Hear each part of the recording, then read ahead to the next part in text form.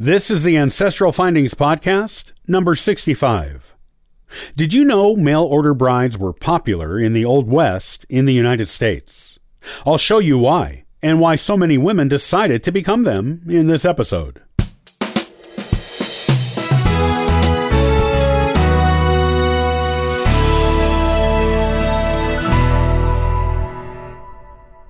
During the initial American settling of the western part of North America, it was mainly men who went out there. They went to look for gold, to start homestead farms and ranches, and to begin new lives where resources were plentiful, spaces were wide and open, and there was a lot more freedom than back east. However, the many single men who went west soon found themselves to be lonely. They may have had male friends nearby, or maybe they didn't. Either way, it was no substitute for having female companionship. Only a small number of men brought wives and families with them. The number of single women in the West was negligible. There were a few, but far from enough to go around compared to the men who went there on their own.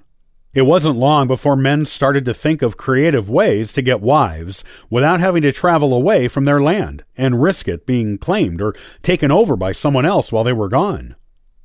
Some men wrote home asking friends and family for recommendations for single women they knew who would make good wives, and the courtship was by correspondence until the couple decided to marry, when the woman would go west for the ceremony and start her new life. However, a much more common scenario was the mail-order bride. Men in the West advertised in Eastern newspapers for wives. In the ads, they would tell a bit about themselves and what they were looking for in a wife. Interested women who met the qualifications of a particular advertiser would write back. From there, the process from first letter to marriage was much the same as for men who got wives through their social networks back home. Once in a while, a woman would advertise in a Western newspaper looking for a husband, usually if she wasn't finding anyone who was interested in her, or vice versa, at home, and the courtship process was the same as if she was answering an ad rather than writing one. Women who answered the ads for wives in the West were those who weren't finding men, or men of quality, at home, or those who wanted to get away from home for some reason. Reasons including having strict parents, being the subject of a scandal that was ruining their reputation, or simply wanting adventure and or a new start after something bad happening at home. These women needed to find husbands elsewhere, in places far away from where they lived. Surprisingly, there was no shortage of women who answered these mail-order bride ads. Many Old West marriages were made this way. In most cases, the marriages went smoothly, as both parties represented themselves accurately. No one wanted to travel 1,000 miles or more across the continent, or wait for someone to travel that far to go get them, only to find there were lies involved that would make the marriage an unpleasant one for one or both of them. However, there were the occasional stories of mail-order bride ventures gone awry. One notable example, though by all means not the only one, is that of 22-year-old schoolmistress Elizabeth Berry and bachelor miner Louis Dreibelbees. Louis described himself as a lonely miner in his ad.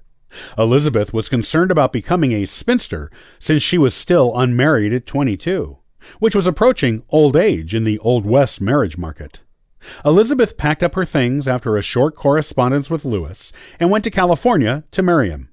On the way, her stagecoach was robbed, but one of the 3 robbers allowed her to keep her luggage, which had her wedding dress and all her other belongings for her new life in it. She noticed the man had a ragged scar on one hand.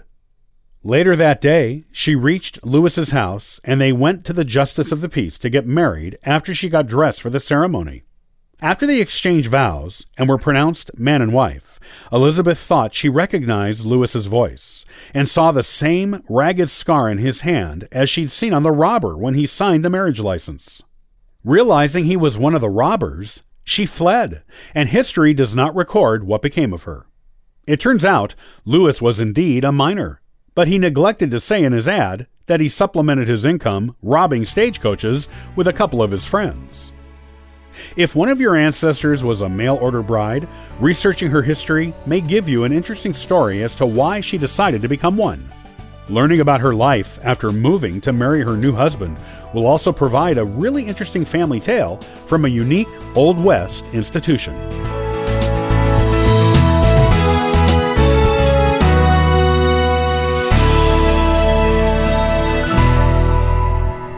Sometimes in your genealogical research, you will be given an heirloom that does not belong to your family. In the next episode of the Ancestral Findings podcast, I'll show you how to find who it belongs to and why you should look.